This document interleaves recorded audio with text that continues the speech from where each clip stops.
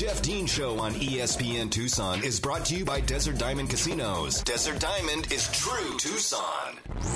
Tucson's only local morning sports talk show. The Jeff Dean Show starts now.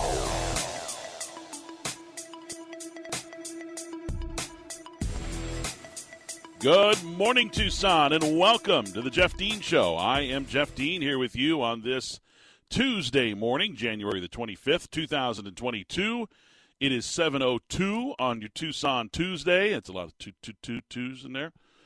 And you're listening live here on 1490 AM, 104.9 FM, ESPN Tucson, as we are Tucson's only local morning sports talk show. Glad to be with you here after a busy day on Monday. Plenty of NFL discussed yesterday, and we'll continue to talk some NFL today as there are more things happening, injury reports, some more news and such out there. The coaches for the teams that lost the divisional round of playoffs have spoken to the media. There were some interesting things said by some of them.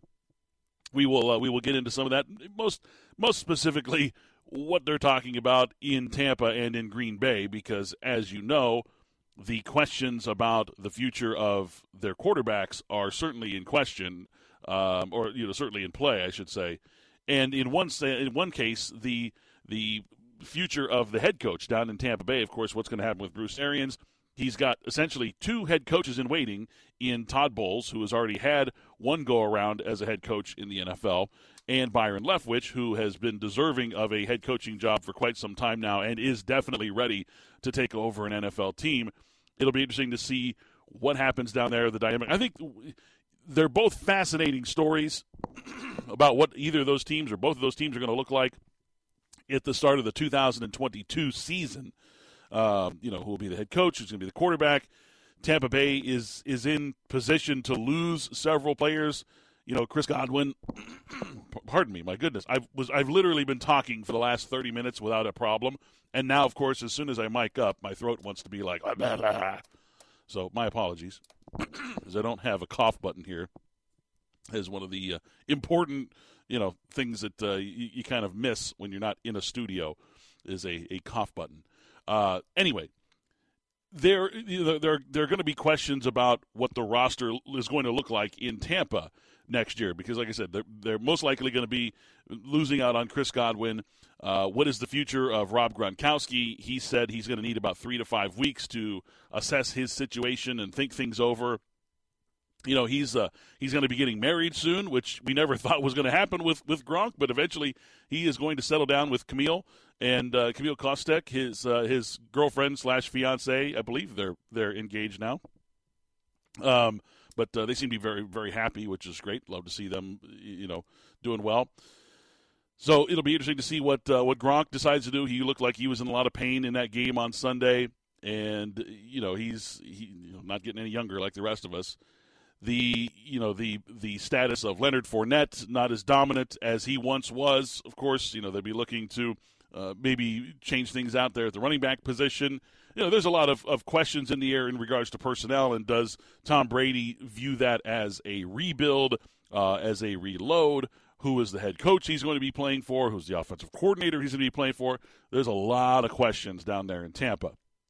In regards to Green Bay, the questions are literally just, what is going to happen with Aaron Rodgers? Is he going to continue to hold that franchise hostage, for lack of a better term? They're all just kind of everybody just seems kind of the last 2 years just kind of waiting to see what Aaron Rodgers was going to do. What are we going to do with Aaron? Is he going to retire? Is he going to force us to trade him? Is he going to come in and everything's going to be fine? Where's the breakdown in communication? We've won all these games with him, but can't seem to get to the Super Bowl. How do we change things up? Listen, there's just not a whole lot of room to.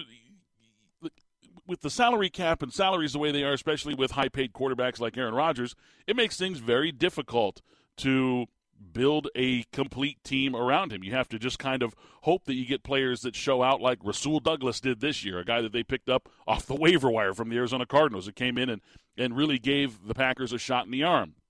You have to hope that guys are willing to restructure contracts because they like being there. They like being a part of the community, or they love the coach, or they just don't feel like moving. They're just loyal players. It's you kind of have to hope for those kinds of things. And then, we talked about yesterday. I said, if I'm the Tennessee Titans, I'm on the phone with the Green Bay Packers today saying, what do you want for Aaron Rodgers? Okay, does Aaron Rodgers want to go to Tennessee? I mean, I think he's always wanted to move closer to the West Coast, get back close to home. He's going to be getting married pretty soon, apparently, to the new girlfriend that he's got, and she's a West Coaster. He's obviously from NorCal, grew up in Northern California as a 49ers fan. The dream of Aaron Rodgers going to the 49ers, though, I don't believe is ever going to happen. I don't see that as an option anymore at this point. It's just no longer going to fit. The 49ers have moved on in their own direction. Certainly. Let's be honest here. If you really watch the game film from that game on Saturday night, and you kind of you just focus on the second half when the bad weather came in, Jimmy Garoppolo was actually throwing the ball better. It didn't look as good, but he was certainly more effective than Aaron Rodgers was throwing the football. His completion percentage was higher in the second half, and he had a much higher yards per completion in the second half of that game. And look, credit the 49ers defense. 49ers defense was great, but Aaron Rodgers has been beating great defenses his entire life. So in that particular instance, it was Jimmy Garoppolo out-dueling Aaron Rodgers in the second half of that game at Lambeau.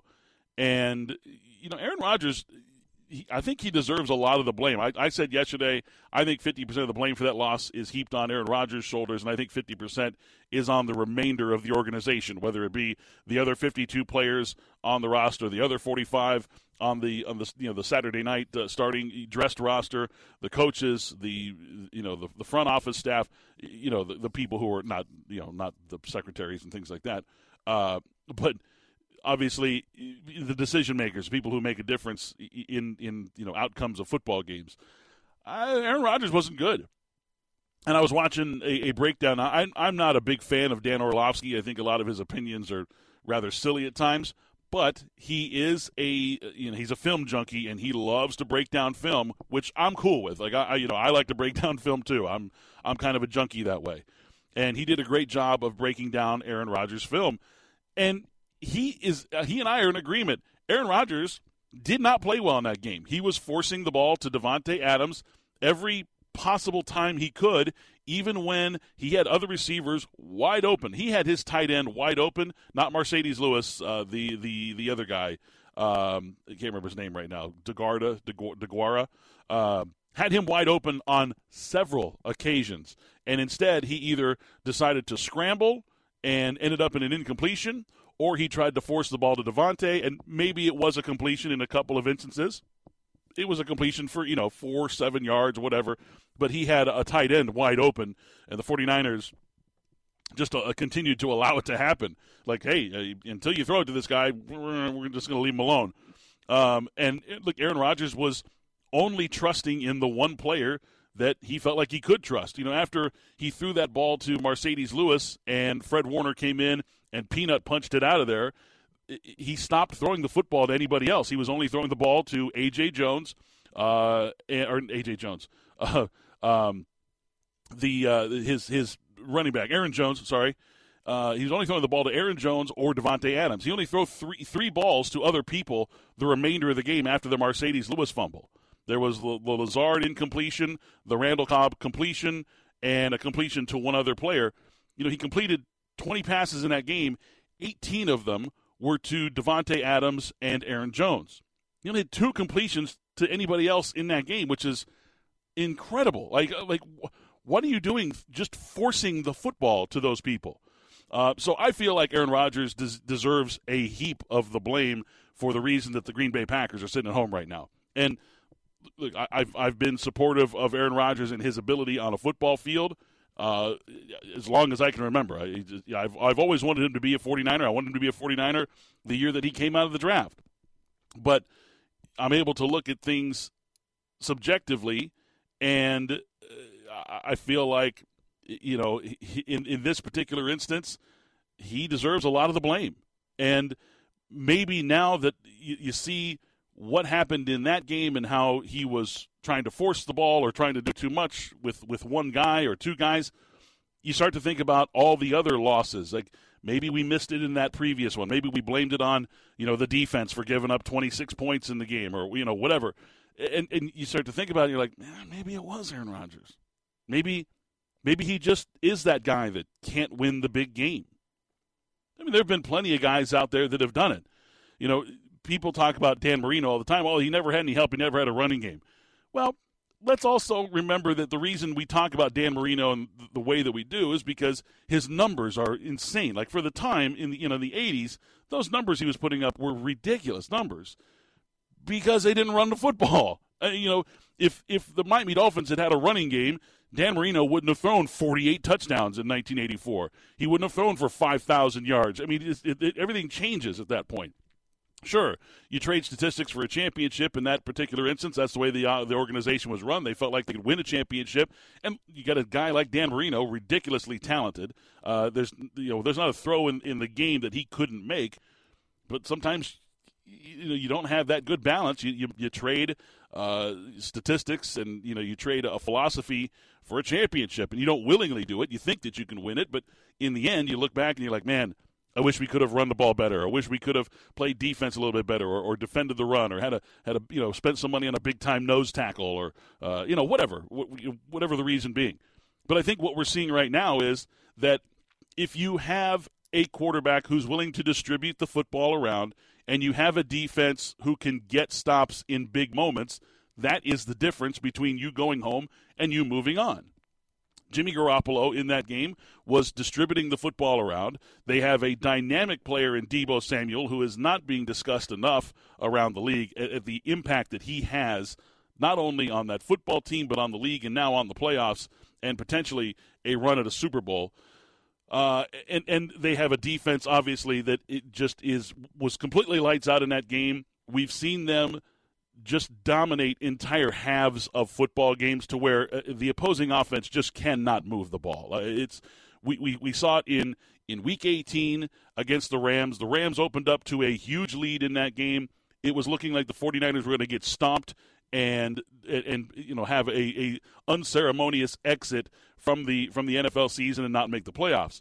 The defense showed up, and essentially in what was going to be the 27 of the final 30 minutes of that game before the Rams had themselves a couple of big plays on an impressive drive to tie the game up, the Rams had 21 yards of offense in the second half. 21. I mean, that's what a 49ers defense can do. And when you look at what happened in the divisional game against the Packers, they give up the drive. What was it? 69 yards, I think, on the opening drive there. Easy 69 yards for the Green Bay Packers. After that, outside of the big passing play to Aaron Jones, they had 84 yards of offense.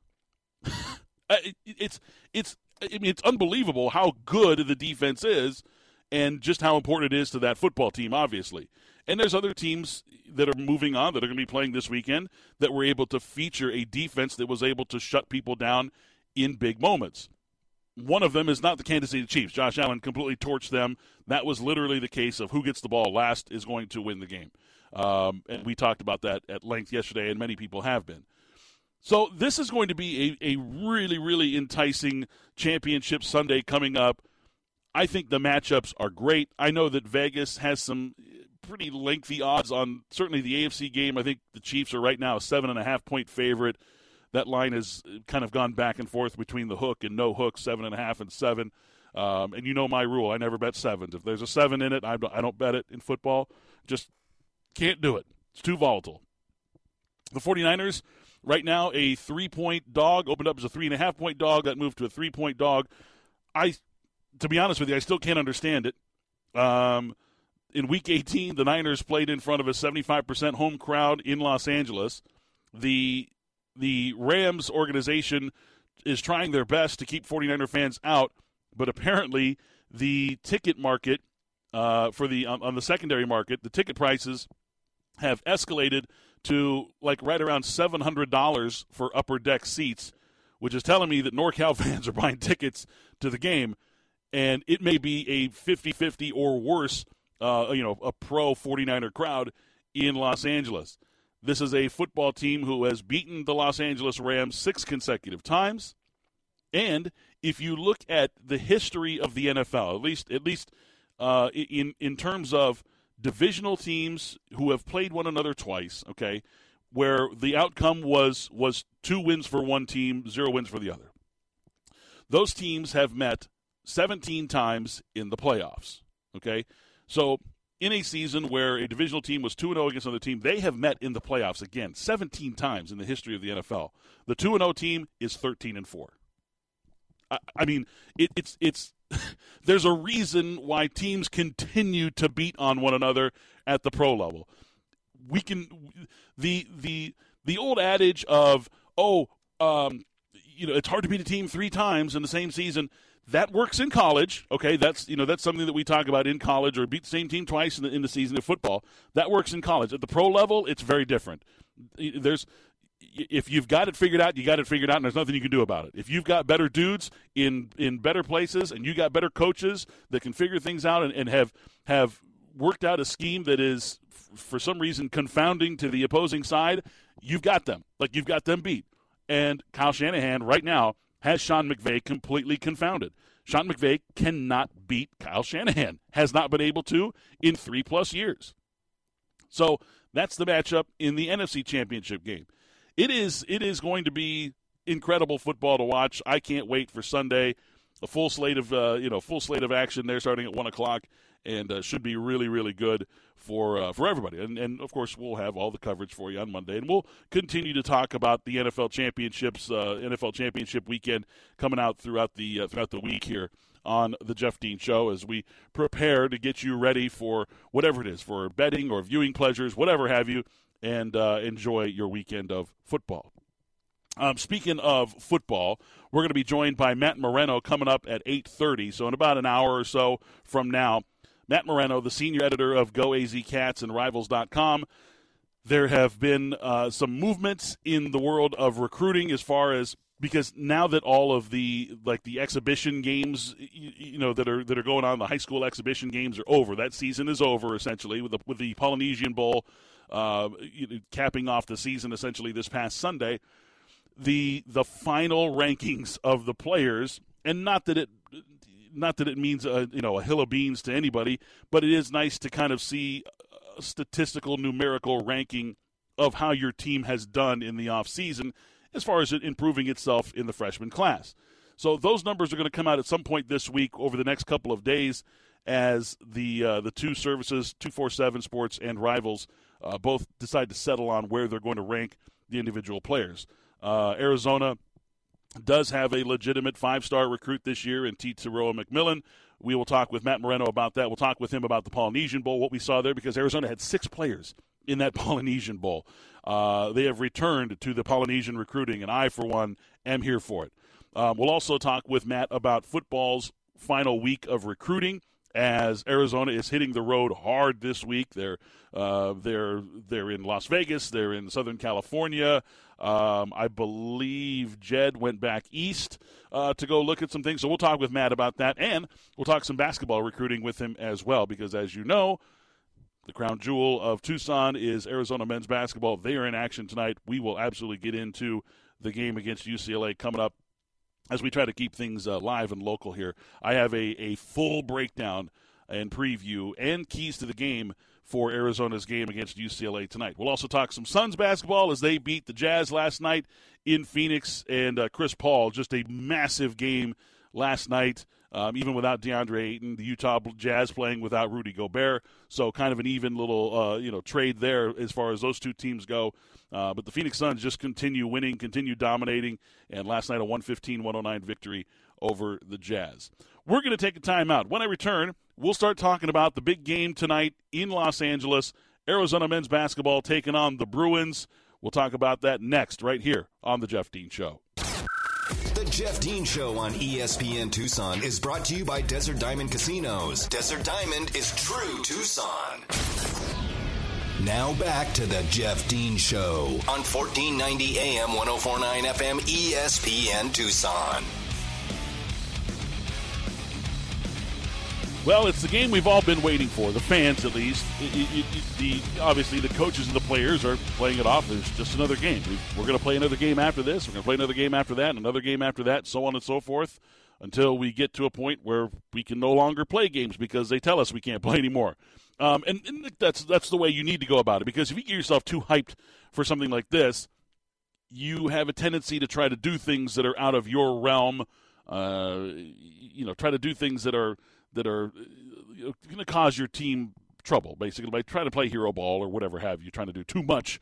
And we see that a lot of times out of young players, that you try to do too much, which is, going to be one of the issues tonight for Arizona, is their inexperience versus UCLA's experience, because UCLA runs they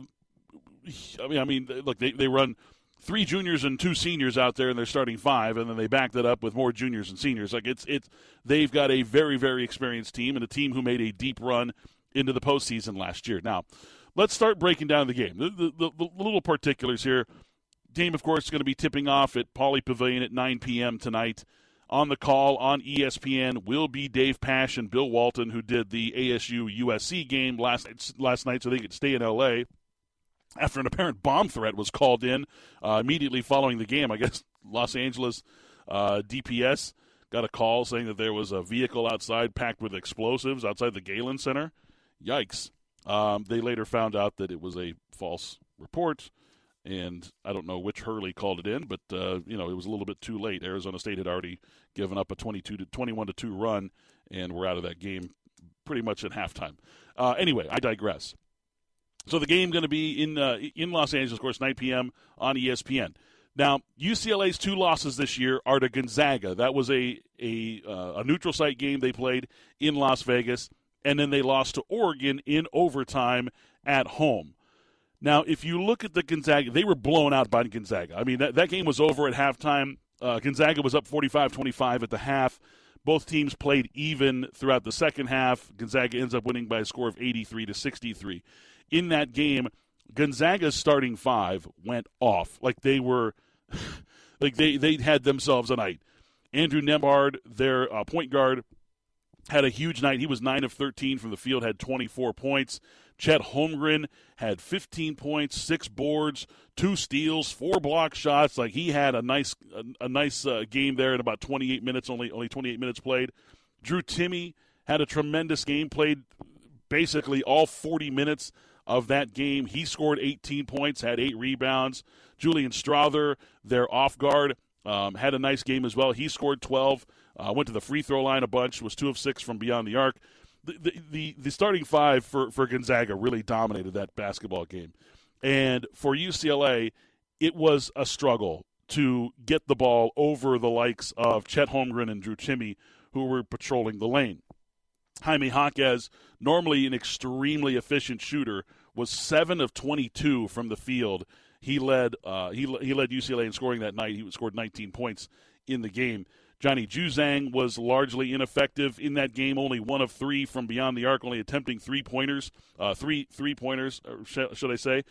Jules Bernard only scored 7 points. Now, they didn't have Cody Riley for that game, which is obviously a huge thing for UCLA. Miles Johnson, the transfer, 6'10 transfer, big guy, he got the start in that game, only played 19 minutes. He got into foul trouble early on, and it limited his time. So it forced UCLA to kind of scramble. Jalen Clark had to play a bunch in that game as well.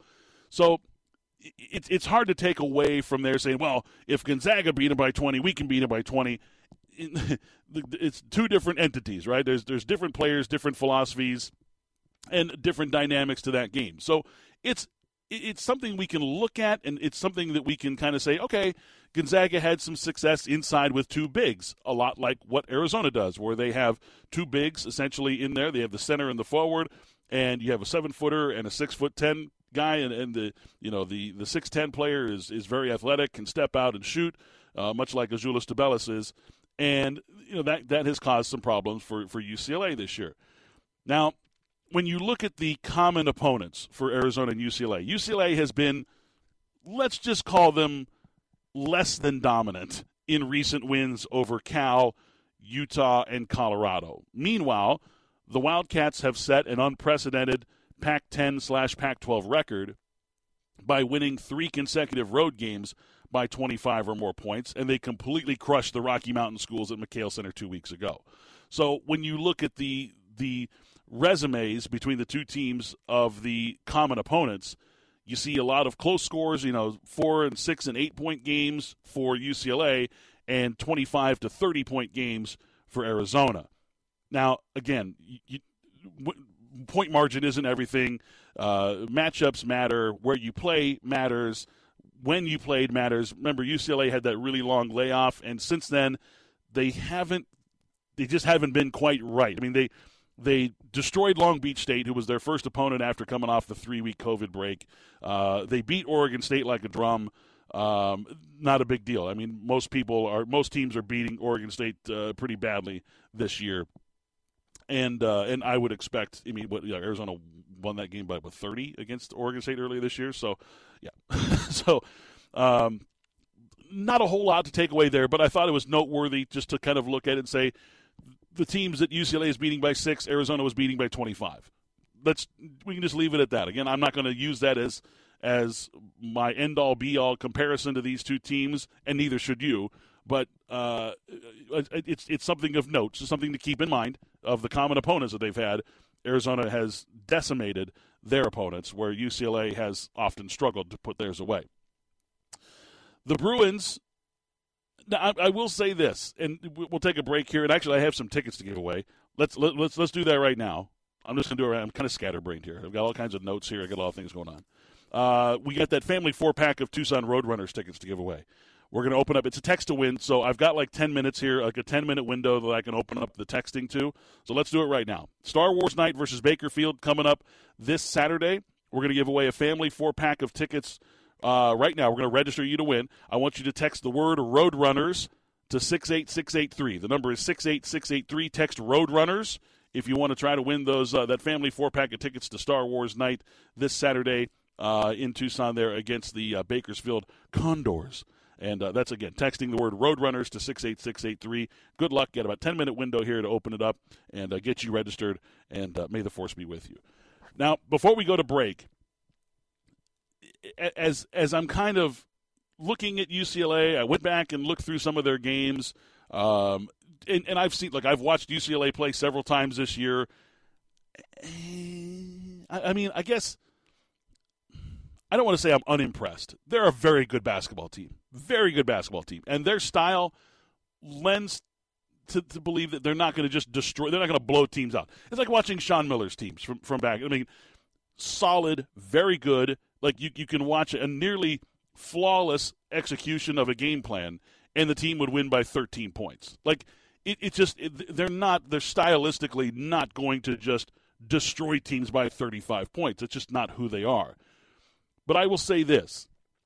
I don't know if they're as good as the number next to their name indicates. And I'll tell you why.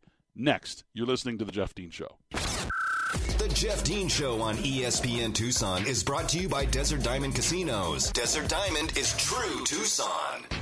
Back to The Jeff Dean Show on 1490 AM, 104.9 FM, ESPN Tucson.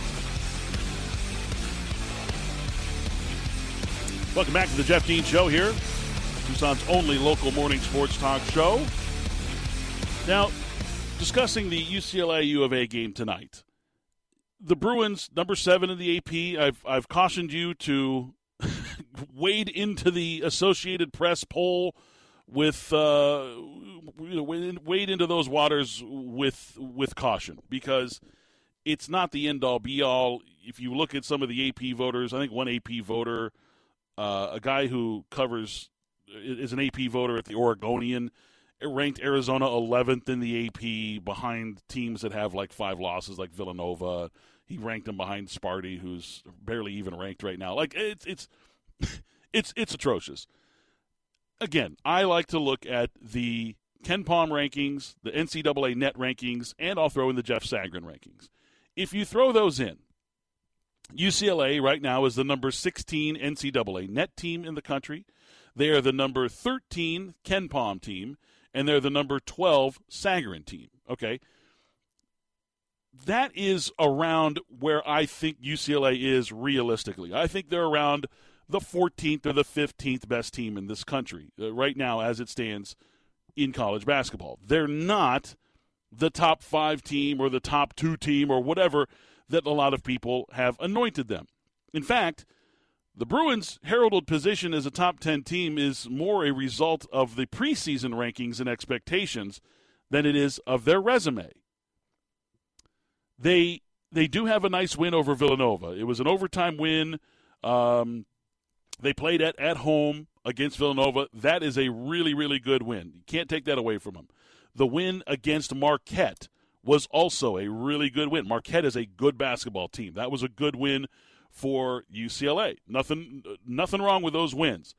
Outside of that, their best win is Colorado outside of those, and they've lost the other 2 times that they've had the chance to play a quad 1 team. They had the deep run in the tournament last year. They were an 11 seed. Remember, they had to play in the play-in game to even get in to the weekend's tournament. They had to beat Michigan State, which they did. They beat them, it was like 68-60 or something like that. They beat Michigan State in the play-in game to get into the tournament, and they made a deep run, as did USC, who was an Elite 8 team who knocked out Oregon in the Sweet 16. Oregon State, who made it to the Elite 8 as well. Colorado had a win in the postseason. In fact, the Pac-12 in the 2021 NCAA tournament had the most wins, 13, and the best winning percentage, 72% of all the conferences in the tournament. The Pac-12 did extremely well in the tournament, better than any other conference last year. And I think it was a surprise to everybody. I mean, Oregon State, going through the teams that they went through, they beat Tennessee.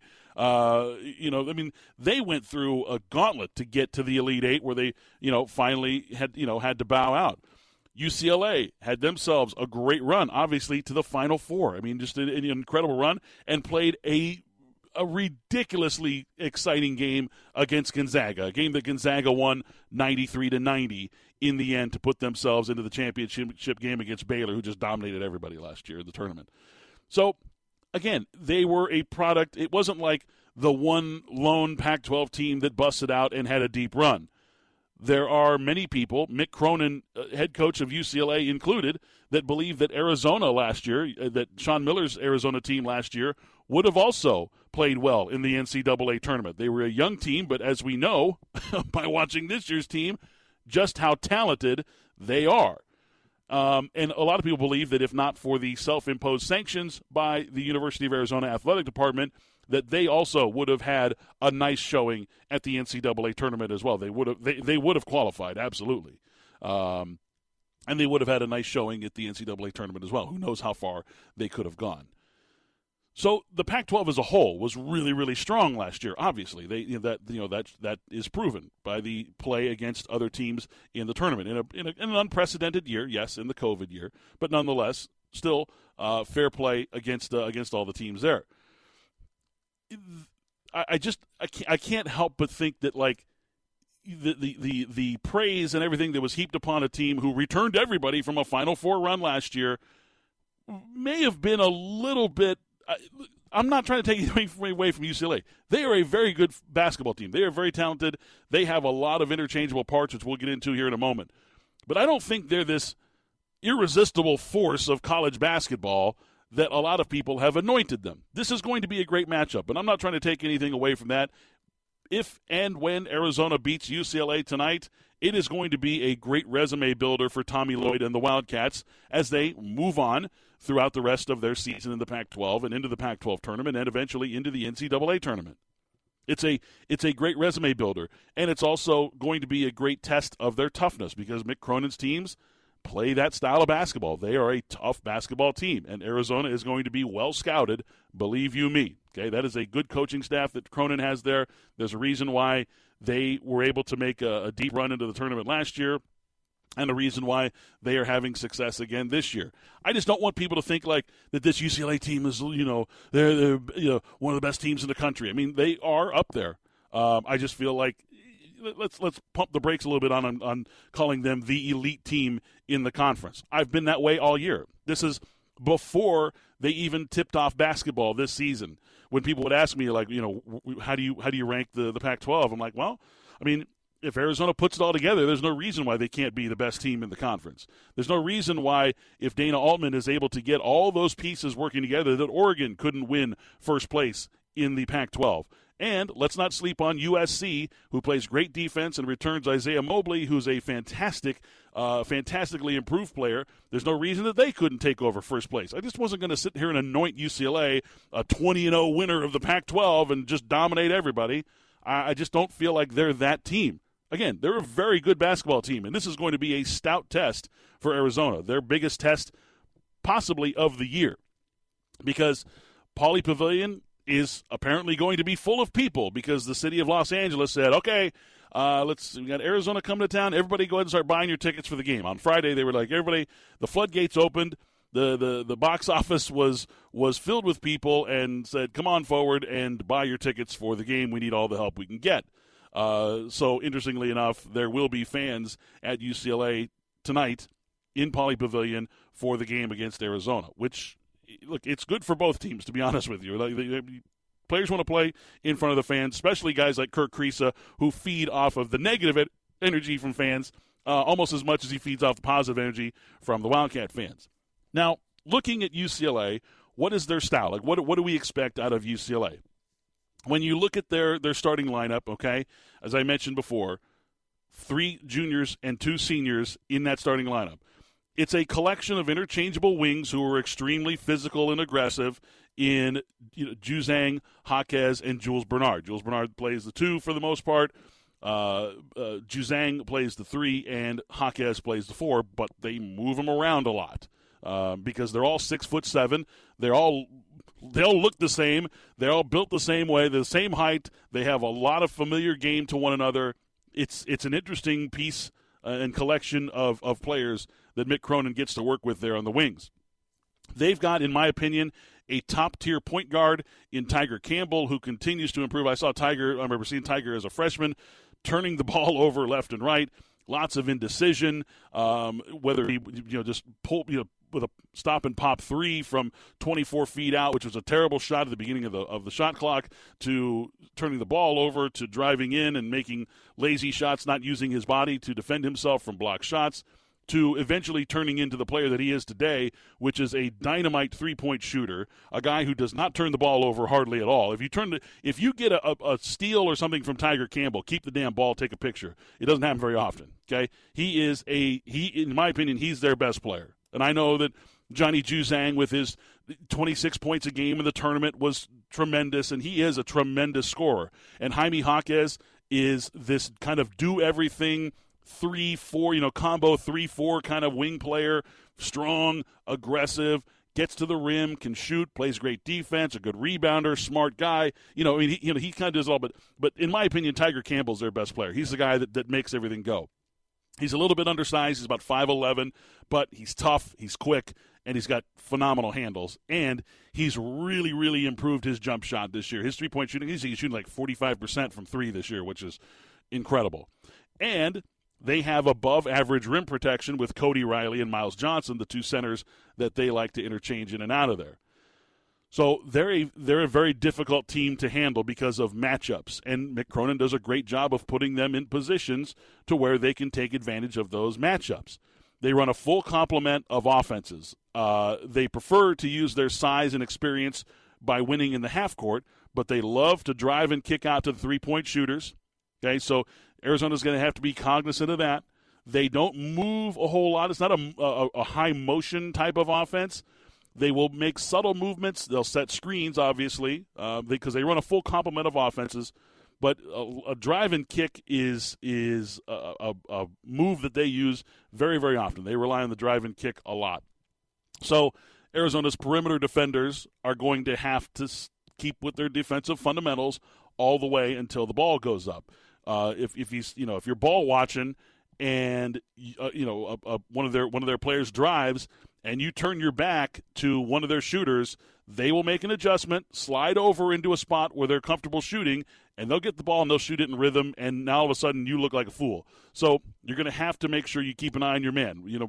Get into a position where you have to box him out or where you can get to the rim, but also make sure that he's not running to a spot for a kick and shoot. So Arizona's going to have to be real careful of that, not to watch the ball when it's being driven into the lane, because UCLA will use that as part of their offense. Defensively, their ball pressure is aimed at continually pushing teams further from the basket. They challenge catches more than they challenge passes. It's a difficult defense to deal with. Over the last couple of years, we've seen Arizona's offense, specifically just watching the Arizona games. As they're running their offense, they're getting further and further and further from the basket. They're handing the ball off 26, 28, 30 feet from the basket. Next thing you know, there's 8 seconds left on the clock. You've got a ball isolated, and you're 36 feet from the basket. That's a problem, okay? Arizona's going to have to be on the lookout for that, because they're going to challenge your catches. They're not going to challenge your passes. They don't step into passing lanes and get steals. They're not like that. But what they do is as soon as the ball comes to you, they're in your face. And I mean, they are in your face as soon as you catch the ball. So Arizona on offense will need to exhibit some solid fundamental ball protection as soon as they catch the ball. Don't get lazy. Don't swing the ball around to in front of you, because then they will grab it from you. They'll knock it out of your hands, and now it's their ball. So don't expect them to jump into passing lanes, but be ready. When you catch the ball, they're on you quick, and they're in your face, and they're being physical. Arizona's going to have to be contentious of that and be ready for that and exhibit good fundamental ball handling skills as soon as they catch the ball. What else can we expect out of tonight's game? We'll talk about that next. You're listening here to The Jeff Dean Show. The Jeff Dean Show on ESPN Tucson is brought to you by Desert Diamond Casinos. Desert Diamond is true Tucson. More of The Jeff Dean Show on 1490 AM, 104.9 FM, ESPN Tucson. Welcome back to The Jeff Dean Show here. Just final little segment here for hour number one. We're continuing to talk Arizona versus UCLA tonight. Coming up after the break, at the top of the 8 o'clock hour, I'll have my 3 keys to an Arizona victory. Then we'll be joined by Matt Moreno coming up at 8:30. We're going to talk some Wildcat recruiting and the Polynesian Bowl and what we can expect out of some of those young men that we saw showing out on the football field on Sunday, as Arizona had 6 recruits in the Polynesian Bowl, and several of them were involved in some big plays, some of them even on the same play on both sides of the ball. It was a fun little showcase for not only for everybody involved, but specifically for the recruits coming to Tucson this upcoming season. So we'll talk with our guru of recruiting, Matt Moreno, coming up at 8:30 after in the 8 o'clock hour there. Also going to talk some Suns basketball. Big night for the Phoenix Suns last night as they beat the Utah Jazz in Phoenix. And we'll talk about some of the upcoming games and how you can listen to them right here on ESPN Tucson. The UCLA Bruins, when you look at their statistics and their national rankings and statistics, they're not going to jump off the page. They are not a team that is going to statistically scare you the way that Arizona does. You look at Arizona and you look at their national rankings, and it's like number 1, number 1, number 1, number 1, number 2, number 1, number 3, number 1. It's the statistically Arizona just jumps off a page. You're like, my God, this team is best in the country at this and best in the country at that. UCLA, think about this. In the 12 years that Arizona was coached by Sean Miller, they were always in the top 30 in team defense, okay? Other than that, they always had one of the best rebounding percentages in the country and were a really great assist-to-turnover ratio team, okay? UCLA is basically the same way. They have a good rebounding percentage, not an elite rebounding team. They're very good, though. Miles Johnson gives them a completely different look. He's a tenacious offensive rebounder. But their assist-to-turnover ratio, Tiger Campbell, I mentioned if you steal the ball from Tiger Campbell, keep it and take a picture. He's number 2 in the entire country in assist-to-turnover ratio. So that's out of all the individual players in the country, he's number 2. He doesn't turn the ball over. He's very efficient. And that's what UCLA is. They're extremely efficient. They're extremely efficient in the half court, and they have athletes to make sure that you don't break out and beat them on fast break all night long. It's going to be a difficult test for Arizona. And when we return here after the short break, we just have the quick little 2-minute turnaround here at the top of the hour. I'll come back and I'll tell you my 3 keys to an Arizona victory. We'll talk about that coming up immediately after the break, in addition to all the other things that are going to be happening here on the Jeff Dean Show here in hour number 2. Stick around. Plenty more to come here on 1490 AM, 104.9 FM, ESPN Tucson. It's the Jeff Dean Show, back in 2 minutes. From the Casino del Sol studio, the soul of Tucson, this is ESPN Tucson, KFFN Tucson, KWCX Tanca Verde, KMXZ HD4 Tucson.